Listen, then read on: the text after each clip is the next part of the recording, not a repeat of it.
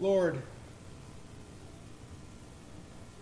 I'm just particularly grateful to now finish another book that you've brought us to, Lord, and to see all that you've had for us, Lord, to teach us through these lives that we've observed and teach us about ourselves.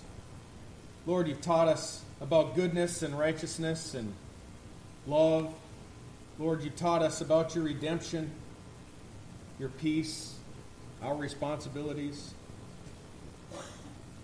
Lord, thank you for this opportunity to study together and to heed your word, Lord. Show us how you love us. Lord, bless our time here now. Help me to speak forth your truth. Help us to live it all out together, Lord. In Jesus' name we pray. Amen.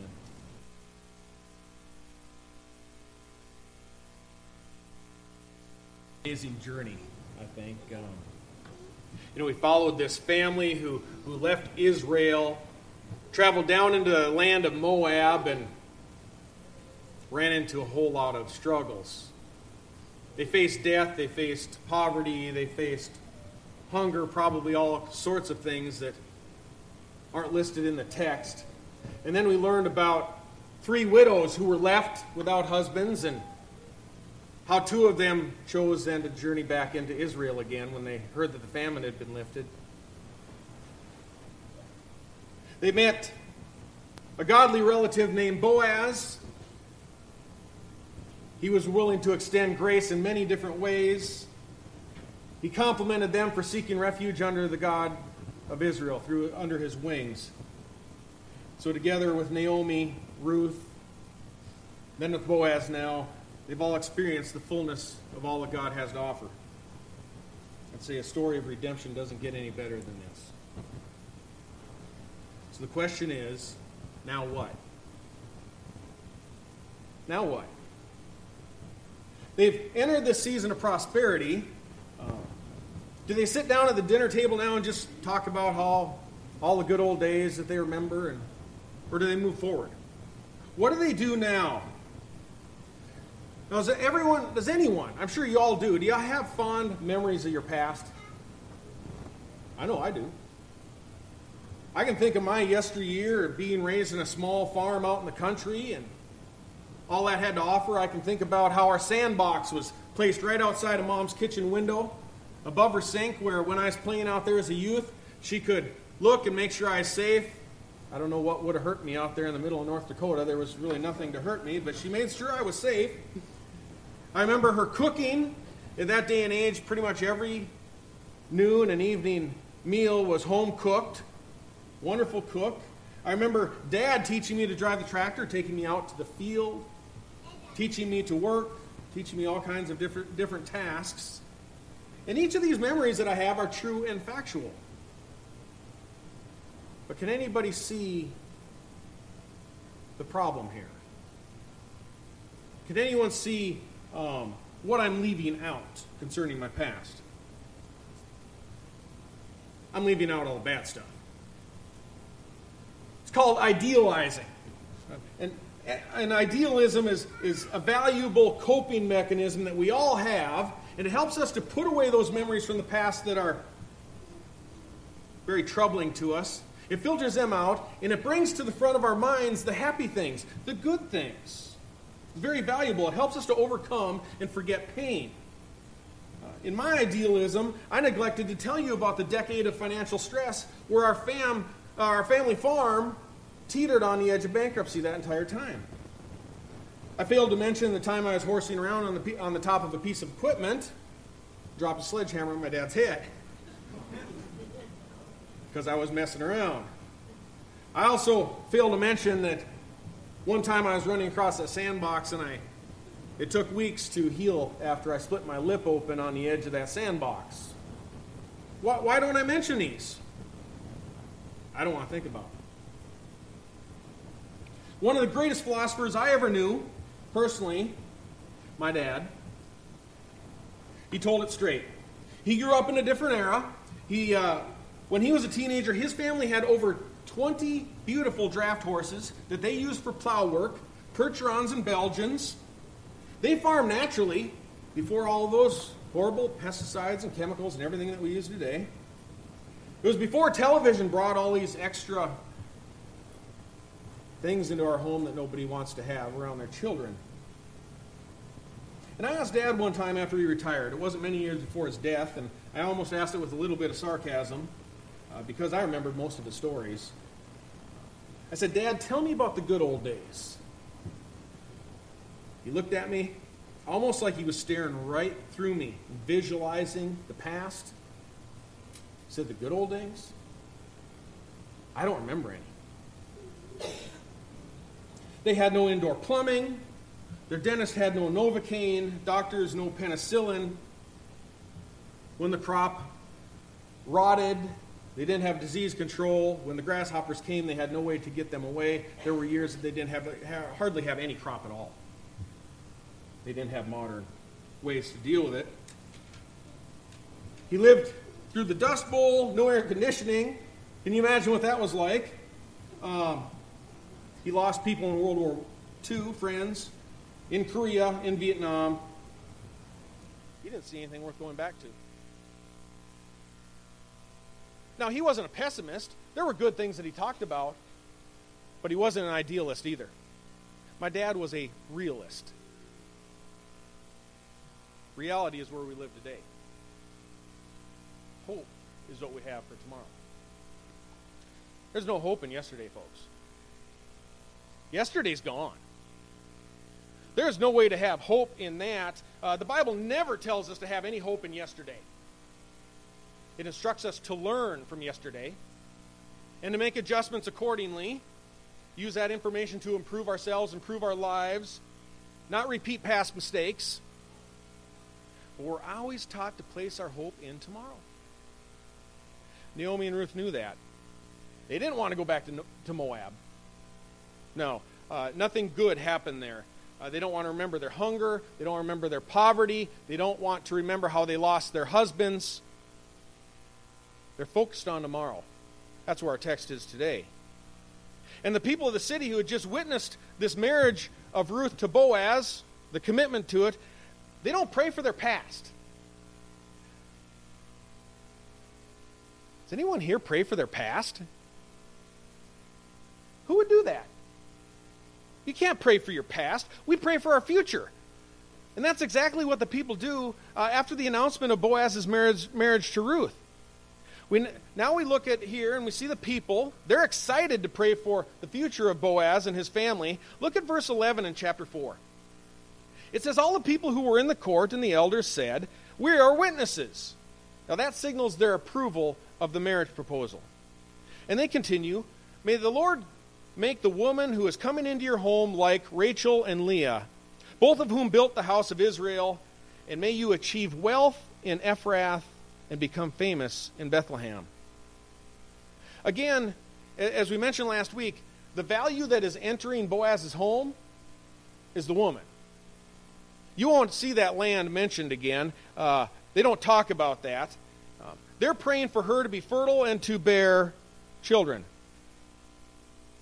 You know, at this point, though young, Ruth hadn't had any children. She was down in Moab, and we don't know the situation there, but she hadn't had any yet. But sensing God moving in the lives of Ruth and Boaz, and Naomi, the mother-in-law, the people believe their future looks incredibly bright. So they pray a prayer and invite the blessing of God. Now, if Ruth were to become like Rachel and Leah, that would propose 12 children. Rachel and Leah, along with their maids, bore the 12 children that were the names of the 12 tribes of Israel. The people envision Boaz's new life with this new mother, this new wife. They see that it provides a lot of hope for tomorrow, a lot of hope for the next generation. The hope for tomorrow doesn't come through the tract of land. They don't pray for an abundant crop. They don't pray for filled barns. What do they pray for? Offspring. They pray for godly offspring. Seek ye first his kingdom and all his righteousness, and all these other things will be added to you. First and foremost, they're thinking about building a righteous family, a godly family. And it's quite intriguing, actually, when you look at that passage, how Boaz's wealth and notoriety are at least implied as being contingent upon some sort of reproduction. You look at that closely. The reproduction comes close, and he might become famous and wealthy. Psalm 127, verse 3 says, "Behold, children are a gift of the Lord. The fruit of the womb is a reward. Like arrows in the hand of the warrior, so are the children of one's youth. How blessed is the man whose quiver is full of them, and they will not be ashamed when they speak with their enemies in the gate." Now, can you imagine stepping up into the city gate, and one of your enemies approaches and starts saying something not so polite and maybe insulting you and such, and then your 12 sons step up behind you? Would that give you some confidence? Having 12 healthy boys and girls who know a whole bunch of diverse crafts, a bunch of different diverse talents. You have some that are seasoned in battle. You have some that are seasoned in growing crops. You have some that are talented in making clothing, others in worshiping. They got a really big family. It makes you stronger. Biblically, the hope and security of our future arrives through the potential of reproducing offspring. The elders continue in praying to Boaz to gain wealth and become famous in Bethlehem. That has, by the way, become fact for Boaz through this book. He is famous, known by all generations. Moreover, it says in verse 12, "May your house be like the house of Perez, whom Tamar bore to Judah, through the offspring which the Lord will give you by this young woman."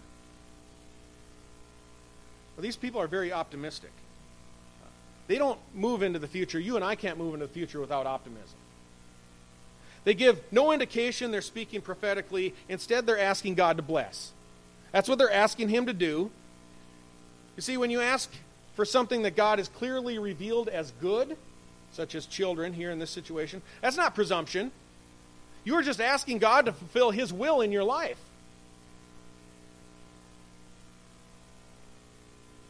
God's will is for his church to grow and that there'd be reproduction. Sometimes people fear asking God for a huge blessing upon something, upon a family, upon the church. They don't want to be presumptive. We're all afraid of that, aren't we? They cite James chapter 4. It says, "Come now, you who say tomorrow or today we will go and to such and such a city and spend a year there and engage in business and make a profit. Yet you do not know what your life will be like tomorrow," James says. "You're just like a vapor that appears for a little while and then vanishes away. Instead, you ought to say, if the Lord wills, we will live and we will do this or we will do that." But these men's problem was that they were boasting in a capitalistic business venture. It's a venture that they had no idea whether God was going to be involved or whether he was going to be concerned about the endeavor at all. We don't have to discern that for the church. We know God is involved. We know that he wants to build it. I'm personally asking God to grow our spiritual family with a godly offspring. I know Pastor Weiler, the deacons, many of you, staff members, other ministry leaders, are planning for, praying for, and I would say expecting significant growth to Christ's church right here at Port St. Lucie Bible Church. That's not presumption. Why? Because God wants to build his church. Jesus Christ has already revealed that he wants to grow his church. So when we pray for church growth, when we're expecting church growth, we are already praying according to God's will. We're not presuming anything. We're just boldly asking God to use our feeble efforts to glorify himself in Jesus Christ. By adding, by the way, godly offspring. To what level is he going to answer that? Well, we aren't sure. We aren't sure. But just like literal families of the Old Testament who grew strong with many physical offspring, as they still do today, I might add, Spiritual families, churches grow strong with many spiritual offspring as well. The more you bring in, the stronger your family grows. Now, of course, I know we always have to be careful to not haphazardly apply Old Testament passages directly to the church. And I'm not. What I am doing is using an Old Testament principle of family growth as a visual aid, as a visual representation of existing New Testament texts, commands, and promises of Christ himself. The principle from the Old Testament applies, and that principle is this. Just as growth was good for Jewish families who were seeking fulfillment and delight, strength and security, numeric growth is good for church families. Everybody loves new faces, more strength, more talent. We delight in growth. And our expectation of growing isn't presumptuous. For those of you here who are enjoying, I'm sure enjoying, the study of Acts, going through Wiersbe's commentary on Acts and looking at the history through Acts, I don't know exactly what chapter you're in, but it's unmistakable. You read through Acts, it is unmistakable where Jesus Christ is proclaimed, you will see numeric growth. Where there is courage to proclaim the gospel, I can assure you with confidence in God's word that there's going to be growth. And there's one thing that I will say here at Port St. Lucie Bible Church. You guys have a lot of courage. I am very impressed with what I've seen recently. I've seen people go out to many locations with and without me, proclaiming Christ, talking to others about Jesus. I was talking to Gerald. I think on our evangelism nights out, when we politely approach people about Jesus Christ, we haven't kept statistics, don't need to, but we're ranging anywhere between a third, possibly close to a half of the people that we approach are allowing us to present a full presentation of the gospel. Some of us tell us they're not interested. But at least a third. And I like to come home and well, I saw 6 people and I only got to present the gospel to 3 tonight. Wow. I got to check myself. Got to proclaim the gospel to 3 people? And then last weekend we had 2 brand new professions of faith in Christ out in Whispering Pines Park. And we come back and it's like, wow, wish we could have had 30. Man, we had 2 people. That makes 6 overall in the last 5 weeks. Solid professions. Those are solid professions. And we're leaving the gospel with a whole lot more people. We're explaining it to them. We're encouraging them to receive it. Telling them, don't go home today without trusting in Jesus Christ. And that with the other ministries that are going on, the youth ministries, signs in the corner, different things that you're doing, I am very encouraged at what I'm seeing through you folks. I believe God's going to fulfill his promises.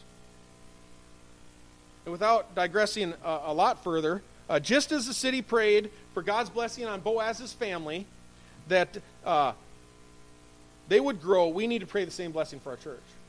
We need to pray and expect that God is going to grow us. And we are seeing that.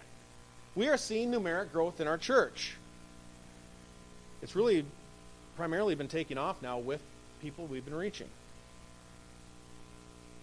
Our hope for the future of our church, whatever hope you want to call it, rewards in heaven, paying a mortgage, reaching the lost, better worship, better preaching, everything resides in numeric growth. We need to win the next generation to Christ. Now, returning to our text, and concerning the mention of Perez, he was not only born of Tamar and Judah, he was also an ancestor, we see, of Boaz. Now, you might recall in that arrangement with Tamar, it was supposed to be a levirate marriage of Judah's son to Tamar. He was supposed to allow that marriage to go forward. It actually became more of a shotgun wedding. Tamar lured Judah, the father, in fulfilling the role of kinsman redeemer because Judah would not allow his son to marry her. He reneged. Judah reneged on that responsibility of redemption. And we found out that she had tricked him. She became pregnant with child. He proclaimed, "She is more righteous than I." Now, why is that? He isn't implying, I don't believe, he doesn't contend that she's more righteous because she played the role of a harlot. She was more righteous because he refused to fulfill the role of redemption. He said, "I don't want to do that." A lot like our Mr. So-and-so. A lot like our gentleman that the other relative that goes unnamed next to Boaz. He didn't want to fulfill the role. Now hang with me. Think about this. The elders in the city gate knew that Boaz was a descendant of Judah and Tamar. They knew that. And it was a result of a levirate redemption, a levirate marriage. That's why the elders mention them now in this prayer, along with their son Perez, in praying for Boaz's marriage. Unless Tamar had forced Judah to fulfill his obligation to provide a godly offspring, Boaz would not be standing there before them today. The elders knew that.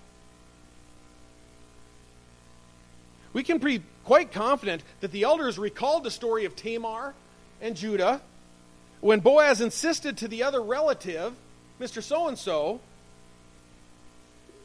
when it was insisted that he fulfill his role in the levirate marriage, in this custom. And when that relative refused to do so, it likely didn't go down all that well for him. They would likely exclaim, the elders in the gates would say, "Everyone knows that blessing comes from a godly offspring. Everybody knows that. And you, Mr. So-and-so, refuse to fill your role in redemption. Shame on you." But Boaz was willing to fulfill that redemptive role for Ruth. And what's the result? The result is they reproduced. Verse 13. "So Boaz took Ruth, and she became his wife, and he went into her, and the Lord enabled her to conceive, and she gave birth to a son. Then the women said to Naomi, 'Blessed is the Lord who has not left you without a redeemer today, and may his name become famous in Israel.'" This is just the most remarkable text concerning Naomi, the mother-in-law. Now she is a first-time grandma. The other children, her sons didn't provide that. They died down in Moab. First-time grandma. And she too now, the text says, has a redeemer. But the redeemer here, in this passage, is not Boaz. Look closely at verse 15. It says that Naomi's redeemer, "May he also be to you a restorer of life and a sustainer of your old age. For your daughter-in-law Ruth, who loves you and is better to you than 7 sons, has given birth to him." The immediate redeemer to Ruth was Boaz, we know that, from the tribe of Judah again. But the restorer of life to the older Naomi, her redeemer, is the offspring in the next generation. Ruth had just given birth to him. No matter how you interpret this, the hope is in the offspring of the tribe of Judah. He restores Naomi's life. He provides Naomi's purpose. And the next generation provides hope for tomorrow to everyone. He even mentions in that same passage that Ruth herself was better than 7 sons. 7 now would have been the number of sons that the Israelite women would have thought as being completeness, would have been ideal. For Naomi, whose sons died down in Moab, Ruth far exceeded that. She's far exceeded that. The implication is that for Naomi, who returned from Moab widowed without children, now too old to have her own children, she's been now fully restored in Israel. And she loves that child. She cherishes that child.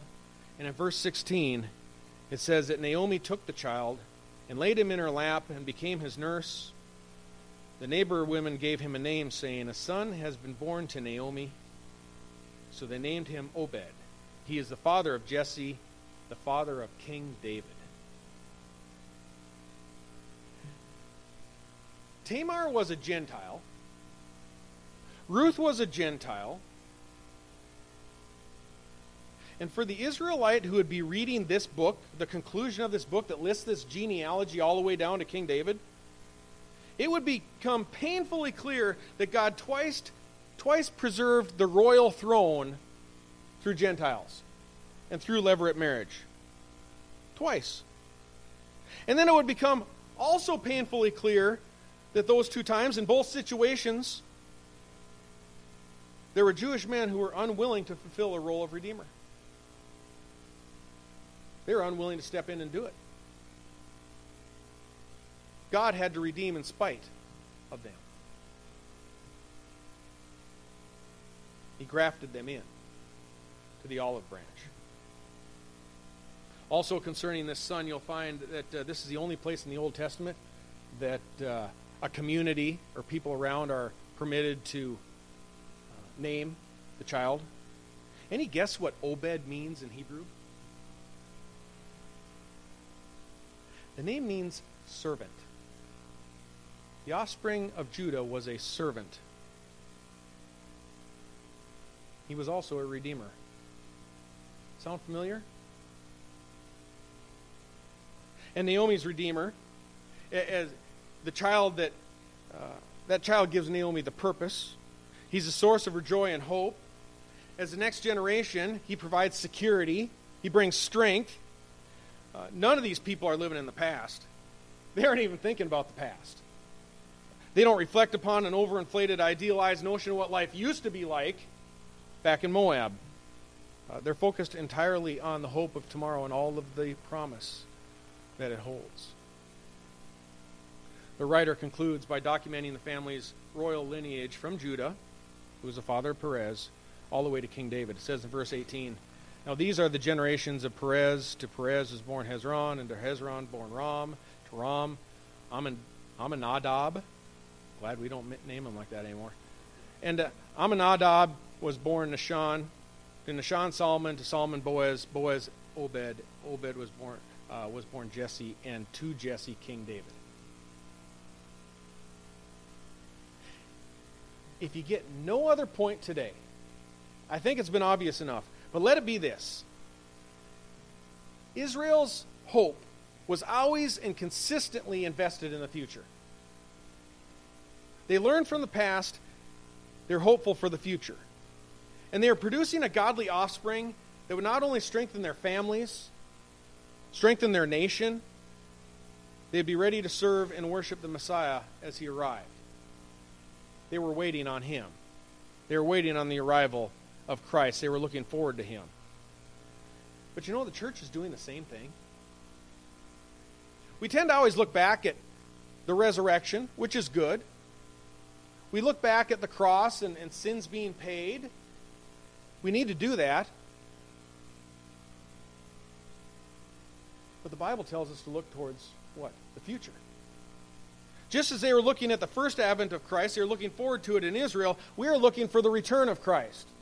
The second advent. We're in the business, in the meantime, of doing what Israel did, reproducing a godly offspring through evangelism, through discipleship, that will grow and strengthen our family together. That's our hope at Port St. Lucie Bible Church. Reproduction. We want to see new births, perhaps better labeled rebirths, through the Spirit of God. We want to see new babes born who crave the pure milk of the Word. We'll nurse them into spirituality.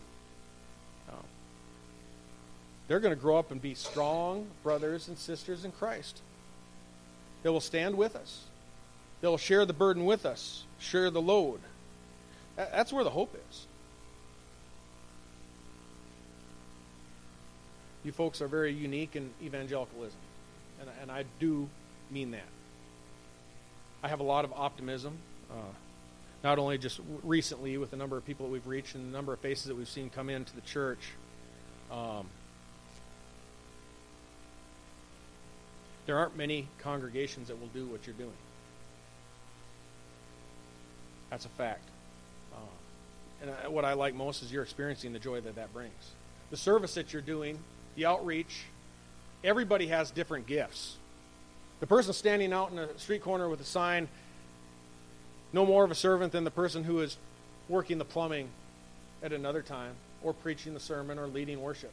Everybody has their giftedness. But most churches won't support the type of outreach that you all are doing. Rita and I used to be, right after coming to faith, involved with a church. We looked for just a local church. We didn't know what we were looking for. But we plugged in, and that church had pretty good doctrine. It was respectable. Their behavior wasn't.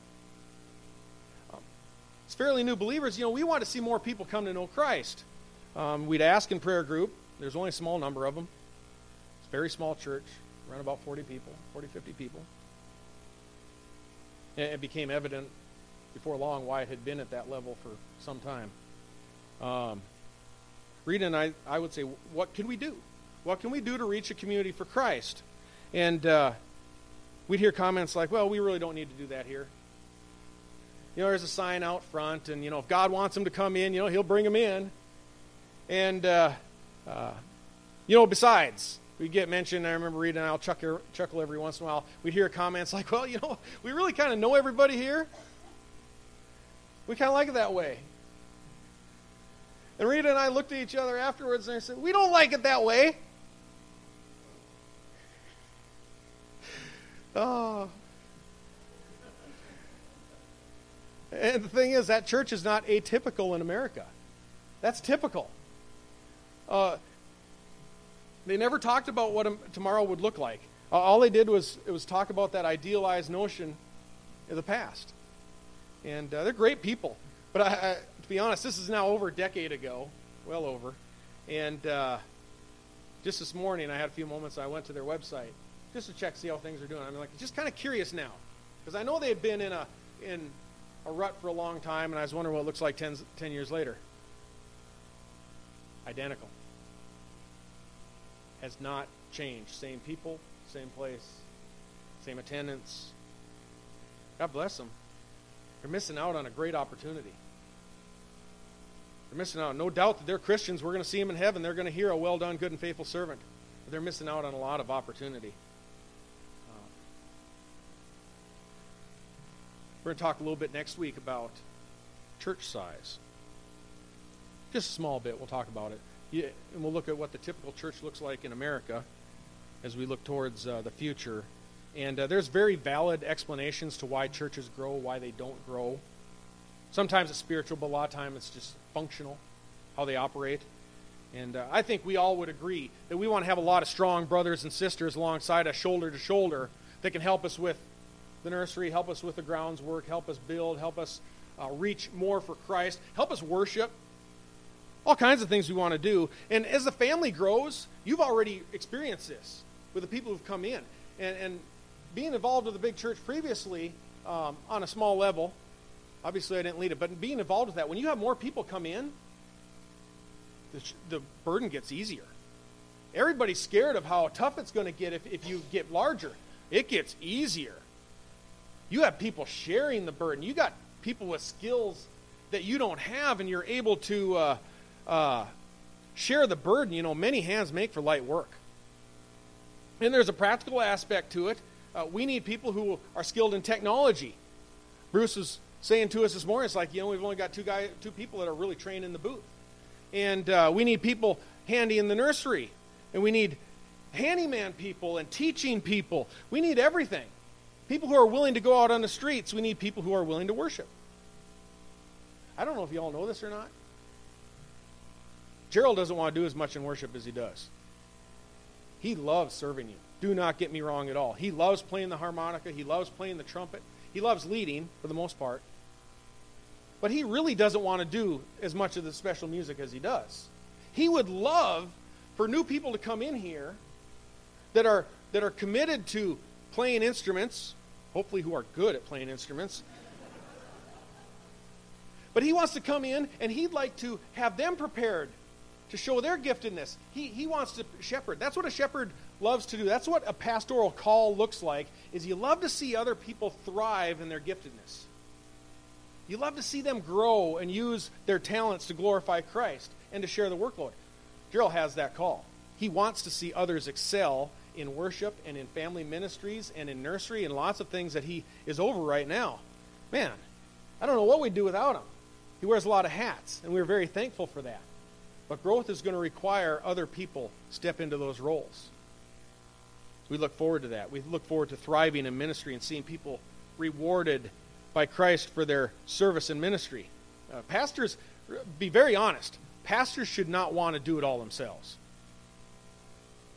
Gerald and I don't want to do it all ourselves. We want to share the burden. We want to equip others for the building up of the body of Christ. This applies to everything. Growth makes everything easier. It's going to take time. Like any family, as you grow, as you shoulder the burden, it gets easier. It gets more fun. You see faces that are alive for Christ. Didn't think about talking about this, but just to credit your search team before I came. Coming up on 11 months now. And we talked a lot about growth, what it might look like to share burdens. And I was very impressed with the church team because I was straight up. I'm like, is it a dead church? I'm not moving from Texas for a dead church. And they said, it's not. This is not. You've got a genuine desire here, people to see others come to Christ. I have witnessed that. It is really wonderful. We've got a wonderful, amazing heart to want to see others come to know Jesus, and I'm thrilled. I am just absolutely thrilled. And I cannot say that to any higher level. Rita and I love you folks. We're impressed by you folks, and we look forward to many more years of healthy ministry. I think I better wrap it up. Lord, thank you for this church. Lord, thank you for the many, many servants that you have here that are seeking to point others to you. They're willing to fill that role of helping others to redemption, Lord. I pray you bless them all for that. Lord, I pray that you bring them the joy, the satisfaction, Lord, the peace that comes from serving you.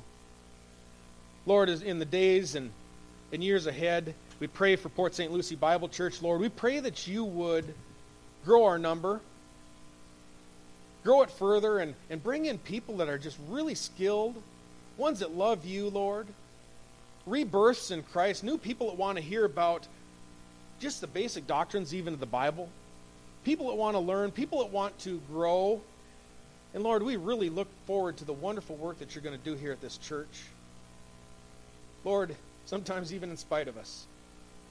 But you are a wonderful, magical God, Lord, and all you do through your power, through your strength, Lord. It's really a mystery how you can use people like us to glorify a wonderful God like yourself. Lord, as we depart today, I pray that you'll encourage us as we go out this evening to witness again. Help us. Open doors ahead of us, Lord. Go before us. Send your Spirit to convict of sin. Give us the courage to speak the word in truth and in love. In Jesus' name we pray. Amen.